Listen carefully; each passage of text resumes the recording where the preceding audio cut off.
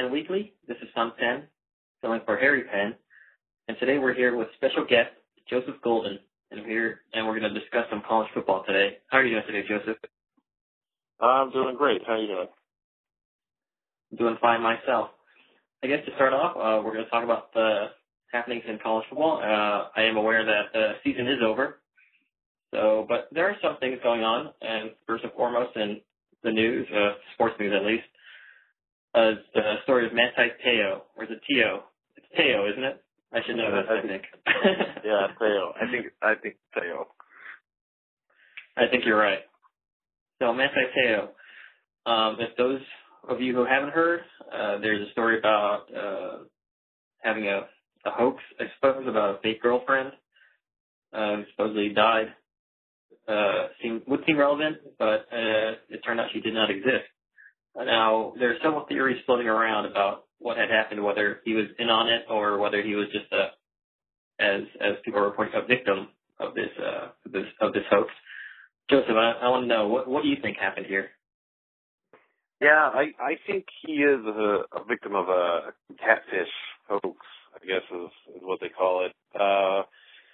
I had some skepticism too when I first heard about it. I said that, there's the only way he could not know about this is if he's just really naive. And I just figured, he's a big time player on a big time team. There's just no way he could be that naive. But the more facts come out about it, it seems like he was kind of naive and he didn't know. And it was some guy that he knew, I guess, who perpetrated this hoax. It's kind of sad. I feel kind of bad for him, actually.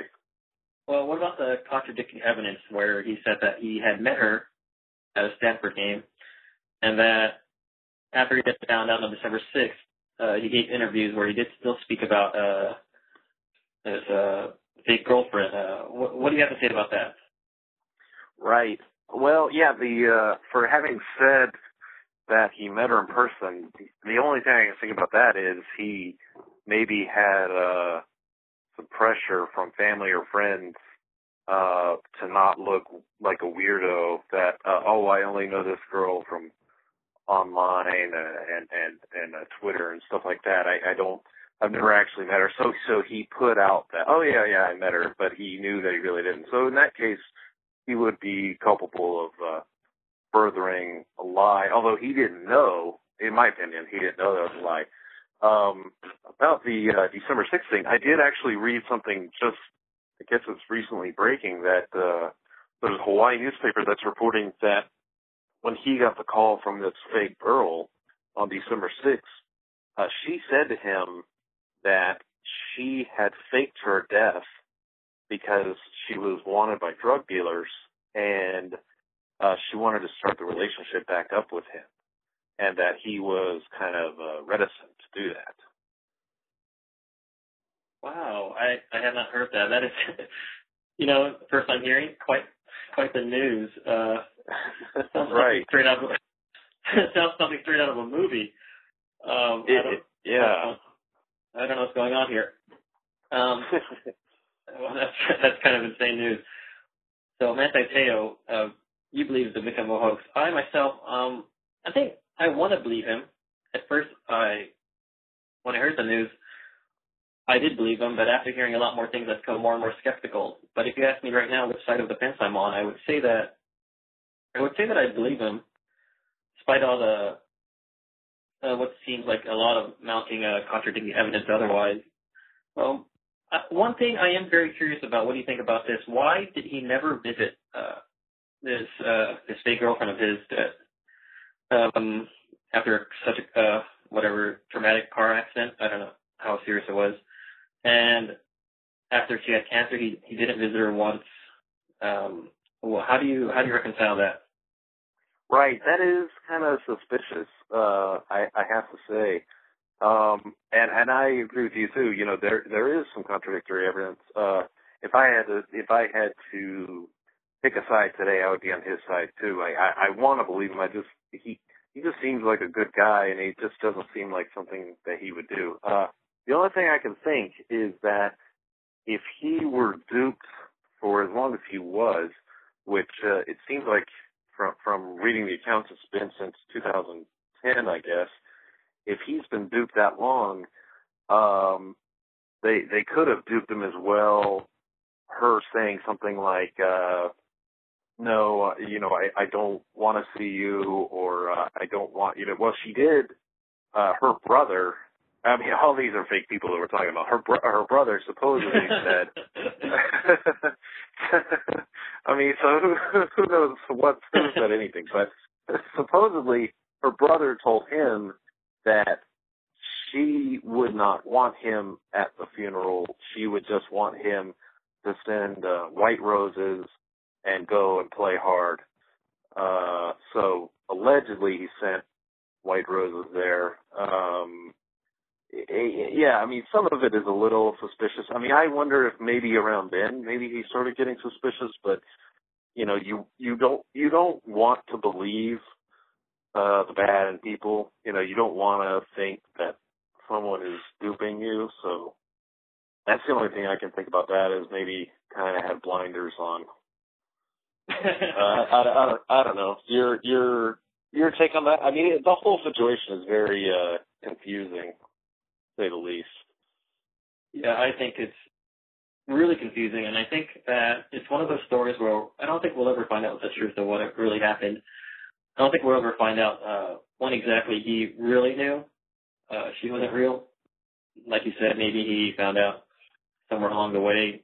At first he was a victim, and then he found out, but then he went along with it. Or he didn't really know until like a month ago that she didn't exist. So I don't think it's something we really know. I don't think there are very many people who know, maybe just Matthew Taylor himself. But like you said, you do want to believe his story. And it seems like right now there are a lot of cynics out there, a lot of skepticism. But until there's really proof, I'm going to, I don't know, just for what I just try to believe in the good in people, I guess. He seems like a upright citizen, so I don't know. It's kind of one of those contradictory things. I want to believe him, but it's hard to. But like I said, so I don't know. Right now, I'll believe him until I find out something that's more solid or a smoking gun of sorts. Yeah, I agree with that. One more thing I'll add. Maybe you haven't heard either, and this also broke today. So another weird piece of news. Allegedly, an ESPN reporter found this guy who was perpetrating who was the mastermind of the host. There were several people involved, and but the main guy was named Ronaya Tuiasosopo, and supposedly an ESPN reporter talked to him in December, actually, and he Tuiasosopo was crying to him and was confessing that yes, he was the mastermind behind it.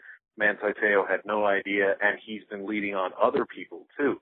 And so, two things about that. One, how believable is that guy? I mean, he's been fooling people, so is he believable in what he's saying? But two, ESPN sat on that story for a month. I mean, they had a reporter, and they had an admission or a confession by this guy, and they sat on it for a month. That is also very curious to me. Yeah, there's so many things going on with dates as far as when people knew, and like Notre Dame knew the day after Christmas, it sounds like. Right. But they held on. They sat on the story as well. They said they were waiting for Manti's group to come out the news. So it's all very interesting what's happening. But here's my question. I asked a lot of people. People who aren't sports fans, and I asked, "Oh, have you heard this story?" And they haven't. So I tell them, what's going on, and one person, their next question actually was, "Who cares? What's the big deal? He either part of a hoax or he wasn't. Why is he getting crucified for this?" What do you think? Is this really a big story, or is it just something that's just too fascinating to put down, I guess? That is interesting. I actually hadn't thought of that. That question takes me off guard a little. I guess my instinct would be slow news day. I don't know, and they just want to they just want to put something out there. I mean, he is a big guy, very popular. Finished second, I think, in the Heisman. Goes to one of the most storied universities in the history of America. So and then, but maybe at its core, people like stories that seem like a scandal, that seem like gossip and dirt. People like that, and so I think there's an element of that. Right, I agree. But what is the crime? Who really got hurt in this story? I guess besides Matt Teo. But if he is innocent of the hoax or not part of the hoax, who really got hurt in this? Right. If he's innocent and not in on it, then he is the only person that got hurt.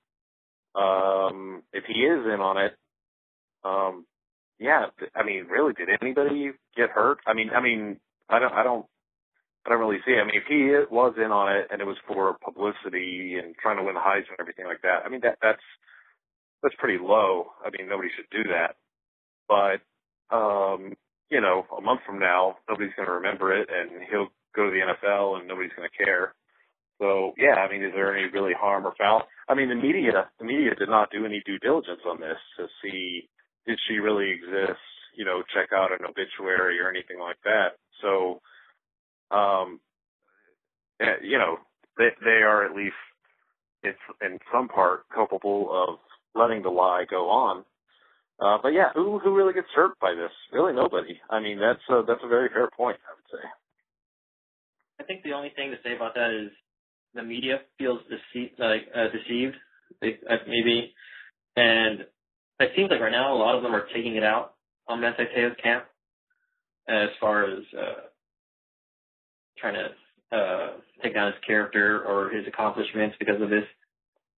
And it just feels like they're like a woman scorned type of deal. It's just like they kind of trick the media. Now the media's out to get them, supposedly, or it seems like at least. And yeah, I don't know. I to me it feels like that way. So, but I guess we'll never really know what happened. Do you have any final thoughts about this before we move on? No, I would agree with what you said. The media seems pretty vindictive, so I would not think that. Yeah. Okay. Moving on. We just had recently crowned a BCS champion, the last one of its kind in this format in Alabama. This happened a few days ago. Well, more than a week ago, it seems like. How did you see that game, and how did you see the Alabama team as a champion? Are they a dynasty? Yeah, I think at this point, I think they're pretty close to it. I don't know if I put them. I don't know if I would quite say a dynasty.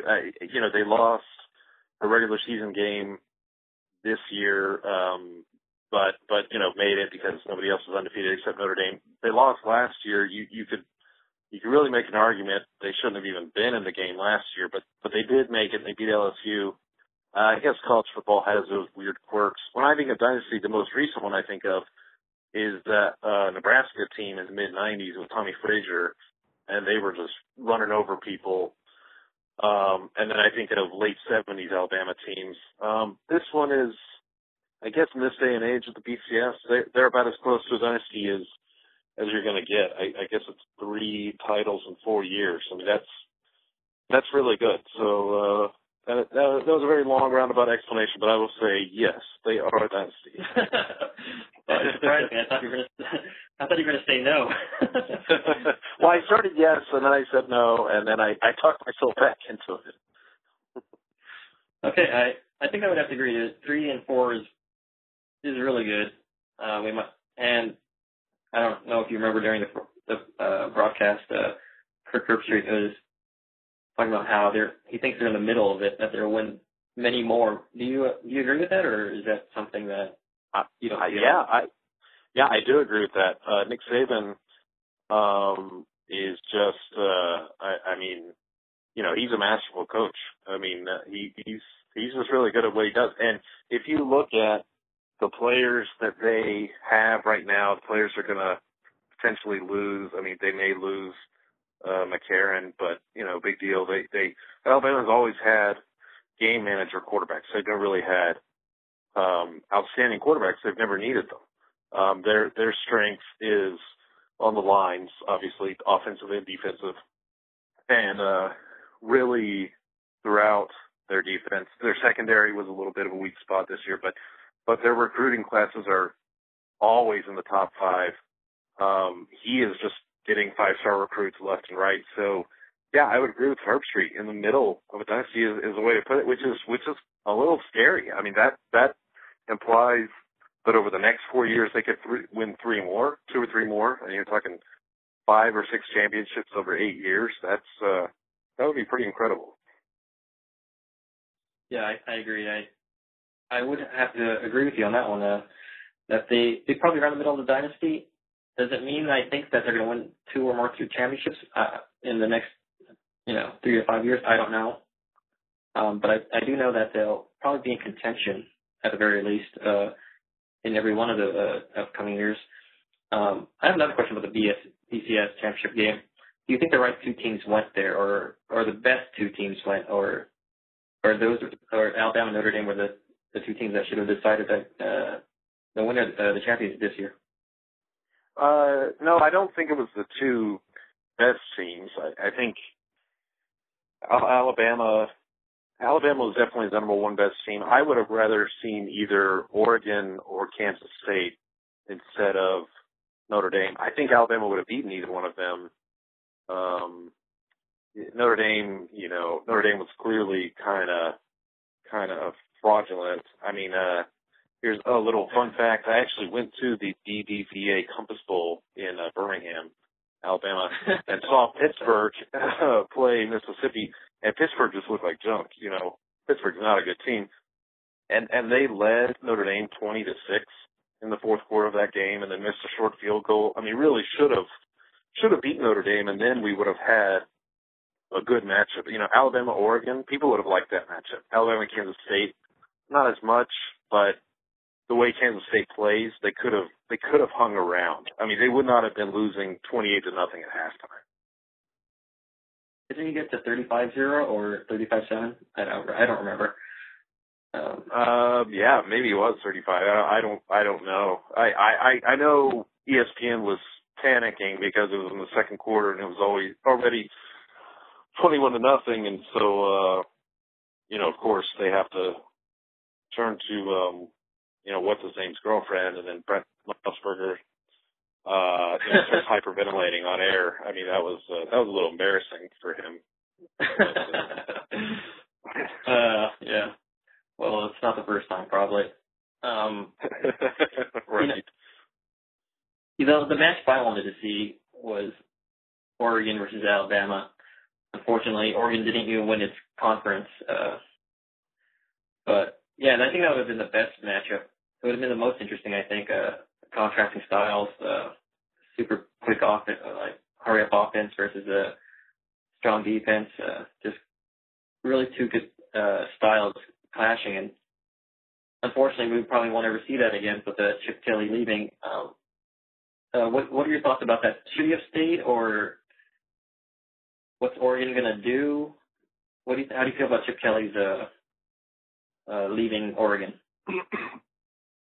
Yeah, I was a little surprised by that because what I had read was that he either signed an extension or reworked his deal or something with Oregon so that he was going to get more money from them. And in other words, what I had read is he had already turned down the Eagles and gone back, and then it seems like the Eagles swooped in and got him anyway, which was a little surprising. I think he could be successful there. My gut instinct tells me he's not going to be that good because it seems like if you're good in college, you're not as good in the NFL, or if you're good in the NFL, you're not good in college. I mean, Pete Carroll's the only person I can think of right offhand that's done in both.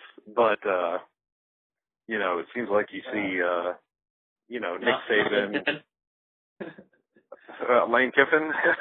Well, he's the rare breed that can't succeed in either, actually. But and yet still gets work. I don't know what nude pictures of who he has that allows him to keep employment. But I guess this is a family show. I need to watch out what I say. But I think he'll do okay there. I mean, he could maybe get them to the playoffs. He's a pretty smart guy. He got good players there in Oregon, so we'll see. As far as Oregon's future, they'll be fine. I think it seems like they're going to get some NCAA sanctions coming up soon, but it's not going to be anything, crippling. It's not going to be a death penalty or anything like that. So they get good recruits. They'll keep getting good recruits. They'll be fine. They'll win 9 or 10 games every year. Well, do you think they'll still have the same type of offense, the same type of players being recruited, or is it going to change completely? I would think they would. Just it seems like they like to run that really fast style, and they play on artificial turf, which can help that. And it seems like what they recruit is just these speed guys, just really fast guys, and let's just put them wherever we can, and we'll just run around the field. That seems to work for them, so I wouldn't guess that would change unless you got you dug up Tom Osborne or something, and he wanted to run the wishbone. I mean, I can't really see them doing something like that. I think the athletic director is going to say who it is, so I think they'll keep that philosophy. Oh, that's good. I like that offense, and hopefully the next person is as successful. Which leads me to our next topic. Who do you think are going to be next year's contenders? Obviously, Alabama is going to be up there. I'm going to guess LSU. But who else is good? Who else should you expect to see at the top of the rankings? Right. Yeah, Alabama, LSU, definitely. A&M, I think they're for real. As long as Johnny Manziel doesn't get out of shape a little or get lazy or anything like that, as long as he stays okay, they have a really good recruiting class. I think they're in the top 10 right now. So they're only going to get better. I mean, they were playing as well as almost any team towards the end of the season. I could see Notre Dame winning 10 or 11 games. I mean, their schedule's not hard, and they aren't really losing. I mean, they're losing some players, but they've been getting good recruiting classes, and Brian Kelly's a really good coach. I'm trying to think outside of the SEC. It's almost like SEC versus the field. I mean, if it's not, it really does. Whoever wins the SEC West, I'd be kind of surprised. I'll think about that more. Who do you think are the contenders? Well, I think we named a lot of the principals that are going to be in play: Alabama, LSU, Texas A&M. A team that I think maybe in there is Oklahoma, maybe Texas, maybe. I'm not really sure how they're one of those teams that probably need another year or two of stronger classes. Anybody in the Pac-12 do you see out there? Oregon, Stanford? I think Stanford should be up there. Yeah, Stanford. So really, a lot of teams are in it, but I think it's Alabama's to lose. What did you think of Manziel winning the Heisman as a freshman? Do you think he should have won, or somebody else, an upperclassman maybe? No, I like that he won. Before the award ceremony, I predicted it would be Teo, so I was wrong on that. But I was hoping. I said to myself, if I had a vote, I would vote for Manziel. I was hoping he was going to win. I thought he was the best player. And I think that, voters have kind of come around. Tebow, when he won in whenever it was, 2007, I want to say, he was the first sophomore.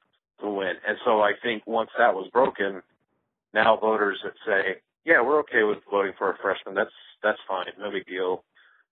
We don't have to vote for an upperclassman.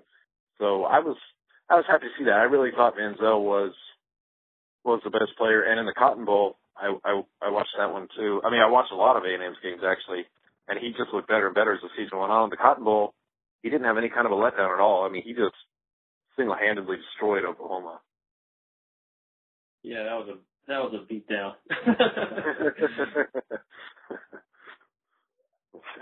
Poor Oklahoma. Somebody in Oklahoma is listening to this right now, and they are very sad. Kevin Durant. What do you think of now? You know, you're a SEC fan, as people may not know, and you know you have strong allegiances to there as far as fandom goes. What do you think of Texas A&M coming into the conference before the season, and what did you think of their chances, and how surprised were you of their success? Yeah, no, I know what you're saying. Yeah, for the listeners that don't know, I do live in SEC country in Tennessee. Tennessee themselves, pretty bad. There's a lot of sad people here. They're trying to get better. A&M, you know, A&M and Missouri both coming in this year. I think I can speak for most SEC fans that we look at them as kind of little brothers, and we say, that's cool, little brother. You're not really going to do much.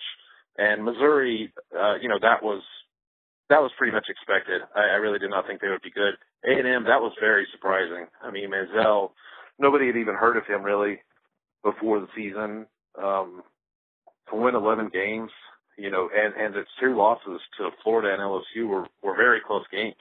And they beat Alabama, only team to beat Alabama this year. I mean, they are very good, surprisingly good. I really did not see that coming. And now I would say they've earned respect. Even within 1 year, they've earned respect now within the SEC that they belong.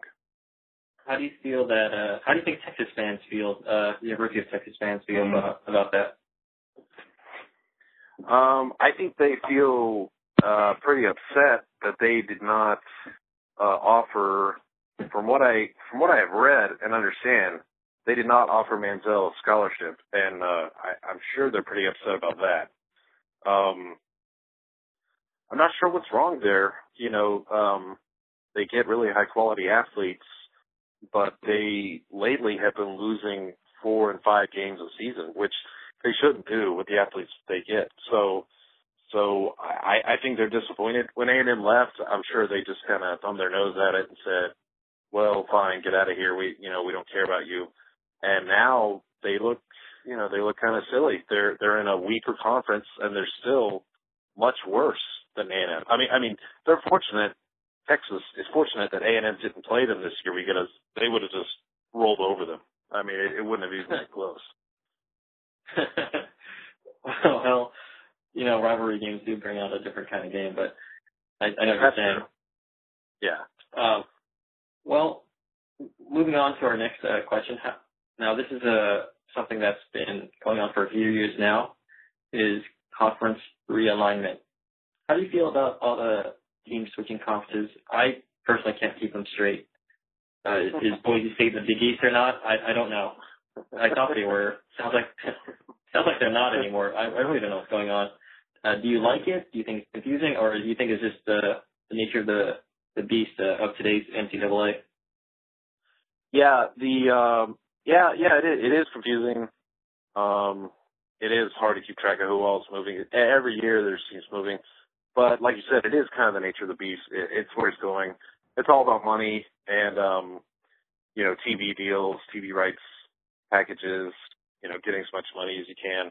So, if that's what it is, that's okay. As long as there's still good games, and there's going to be a playoff soon, which is great. Finally, there's going to be a playoff. Then I'm okay with it. I just think the only thing I would say is some of these conferences need to change their names. If the Big East is going to have San Diego State and SMU and teams like that, they really should not be calling themselves the Big East. They really should change their name. Same with the Big 12 has 10, Big Ten has 12. I mean, this is very confusing for, the average fan. I mean, the lay fan, who isn't like following it all the time. They're like, the Big Ten has 12. What is this? It's very confusing. Oh, now they have 14. I mean, it's very, very bizarre. But there's a part of me that's excited by it too, because ultimately I hope that my alma mater, as well as yours, BYU, I hope they end up in the Big 12. That's my goal for them.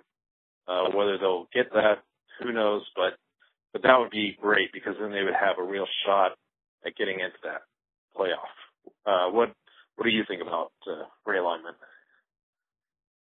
I don't really care either way too much. The only thing I do care about is the rivalries. And I guess maybe that's old-fashioned, but I do like seeing these teams who have been playing for 50, 60, 80 years, or however long they've been playing. I like to see them continue playing each other. When Texas didn't play A&M this year, it's kind of a bummer. Like you said, as BYU alums, our schools won't be playing our rival Utah for the next 2 years because Utah and BYU weren't able to make a contract. And I thought that was kind of sad. I like seeing those games. So to answer really your question, I don't really conference realignment. It doesn't bother me either way. I just only care if they keep the rivalries intact, and that's really the only thing I really care about. So as long as that is intact, it doesn't matter which conference teams go to. But it seems as though that's one of the casualties of conference realignment. So. No, that's a really good point. I totally forgot about that, but it is. I mean, there's really good rivalries. Missouri, Kansas, they played for like 100 years straight. They don't play anymore. Pittsburgh, West Virginia, that's gone. That is, you're definitely right on that. That is not good. BYU, Utah. I mean, how can we not play them for 2 straight years? That just doesn't feel right.